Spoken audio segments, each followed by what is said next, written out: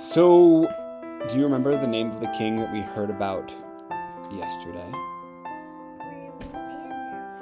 Well, we heard a little more about Rehoboam and Jeroboam, but then after Jeroboam in Judah, Jeroboam's son, Abijah, was king.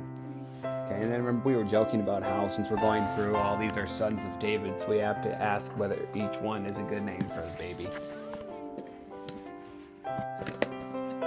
So the new one we heard was Abijah, and you guys didn't like that name. No, it's really weird. Yeah. David. Well, there's so far in Judah, David, Saul over Israel and Judah, then David, then Solomon. Now just in Judah, Rehoboam, Abijah, and after Abijah died, his son Asa became king in his place. Asa. Now, in his days, the land had rest for 10 years, and he did what was good and right in the sight of the Lord. He got rid of all the foreign altars to false gods, and he broke down the high places, and he cut down the Asherim, those were idols, and he commanded Judah to seek the Lord, the God of their fathers. He took out of all the cities of Judah all the high places and incense altars, these false ways that they were worshiping, and the kingdom had rest. He built fortified cities, and the Lord gave him peace, and his army grew strong. Now he had an army of 300,000 men from Judah and 280,000 men from Benjamin. Now part of what's going on here is that Benjamin's getting bigger, and his kingdom is getting bigger because a lot of people from like Manasseh and Ephraim and some of the tribes in the north are coming down and living in Judah and becoming part of his kingdom. And they're settling like in the area of Benjamin especially.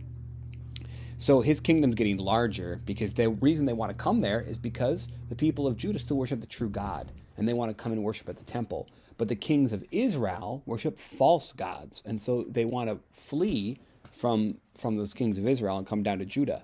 Well, then Zerah, the Ethiopian king, came with an army against them. This was a really big army. It had 1 million soldiers. And it came up into the land of Judah, and Asa went out to fight against him, and they were in the valley of Zephathah. And Asa cried to the Lord and said, "O Lord, there is none like you to help between the mighty and the weak. Help us, O Lord our God, for we rely on you. And in your name we have come against this multitude. O Lord, you are our God. Let not man prevail against you." So the Lord defeated the Ethiopians that day, and Asa and the people who were with him pursued them. They pursued them and defeated them and struck them down, and they carried away a lot of spoil. Spoil is like when you get like gold and stuff from other people after you defeat them. They plundered the cities of them as well and struck down their tents and took back their livestock, and the Lord gave them a great victory. And the Spirit of God came upon a prophet named Azariah, the son of Oded. And he went to meet Asa, and he said, "Hear me, the Lord is with you, while you are with him. If you seek him, he will be found by you, but if you forsake him, he will forsake you. For a long time Israel was without the true God, and without a teaching priest, and without law. But when in their distress they turned to the Lord, the God of Israel, and sought him, he was found by them. In those times there was no peace to him who went out or who came in, because there was a lot of trouble, because the people didn't trust in the Lord. So you, take courage. Don't let your hands be weak. Your work will be rewarded."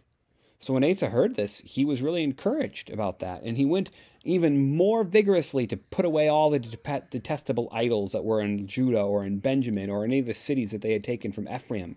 And he repaired the altar of the Lord, and he put precious silver and gold in the temple of the Lord, and he gathered the people from Judah and Benjamin and Ephraim and Manasseh and Simeon who had come to live with them, and they had a big sacrifice to the Lord of 700 oxen and 7,000 sheep. What? Like, was this a good crowd? Yep, a good crowd. These people were worshiping. Good, like, proud, like being proud. I don't think I said proud. Did I say proud? I think he's proud. He wasn't being proud. Proud, when the Bible talks about being proud, usually it means that you are trusting in yourself and not in the Lord. He trusted in the Lord. When the Bible talks about humbling yourself, it means recognizing that you can't do something and trusting in the Lord. And he trusted in the Lord here. So they had a big party because of the Lord's word and worshiping the true God. He even removed his mother from being the queen. He didn't kill her or anything. He just wouldn't, because she had made a detestable image, an idol of an Asherah. So he cut down the image and he burned it. And he did a lot of things to get rid of all this false worship. And it says that the heart of Asa was wholly true all his days. Now, that doesn't mean he ever did anything wrong. We're going to hear in a second that he did, but it means that he always trusted in the Lord. He remained a believer all his life. Well, in the 36th year of his reign, so he was a king for a long time. Okay, he was a king for 41 years.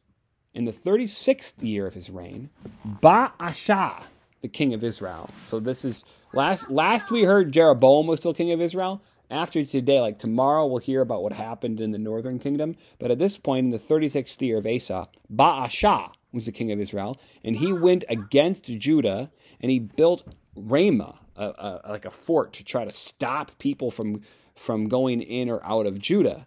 And when that happened, Asa was like, oh, this is a problem. So what do you think Asa should have done? When he's, well, how?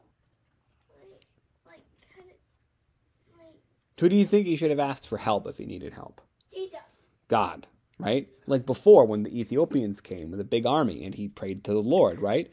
But this time, Asa took the silver and gold out of the treasures of the temple of the house of the Lord, and he sent them to Ben-Hadad, who was the king of Syria. And he said, let's make a covenant. Let's make a deal. I'm going to give you the silver and gold. You go attack Baasha, king of Israel, so that he'll go away from me and leave me alone. And Ben-Hadad said, okay. So he went and attacked Israel, and it worked. Asa's plan worked. But Hanani, the prophet of the Lord, came to Asa and said, because you relied on the king of Syria instead of relying on the Lord your God, the army of the king of Assyria has escaped you. He's saying, were not the Ethiopians who came up against you a huge army? But you relied on the Lord and he gave them into your hand. You could have relied on the Lord again. The Syrians and the Israelites weren't as big of an army as the Ethiopians, but you turned to the Syrians to help you against Israel, even though the Syrians are unbelievers too. He said, the eyes of the Lord run to and fro throughout the whole earth to support those whose heart is blameless. You have done foolishly. So from now on you will have wars. So Asa was angry with the prophet, and he put him in the stocks in prison, and he treated him cruelly and did some bad things. And then he did some cruel things to other people as well. So that was foolish, but he didn't lose his faith. Yet he did another kind of foolish thing. In the 39th year of his reign, he had a disease in his feet, and the disease got kind of bad. But even in his disease, he didn't seek the Lord. Instead, he only sought help from doctors. Do you think it's wrong to go to the doctor if you are sick? No, that wasn't what the problem was. The problem was that he didn't seek help from the Lord at all. He didn't pray to the Lord. Well, he still was a believer in the Lord, though. And Asa died in the 41st year of his reign, and he slept with his fathers, and they buried him in the tomb in the city of David. And they made a very great feast in his honor, a fire in his honor, because he was a good king, for the most part. And he taught the people to trust in the Lord.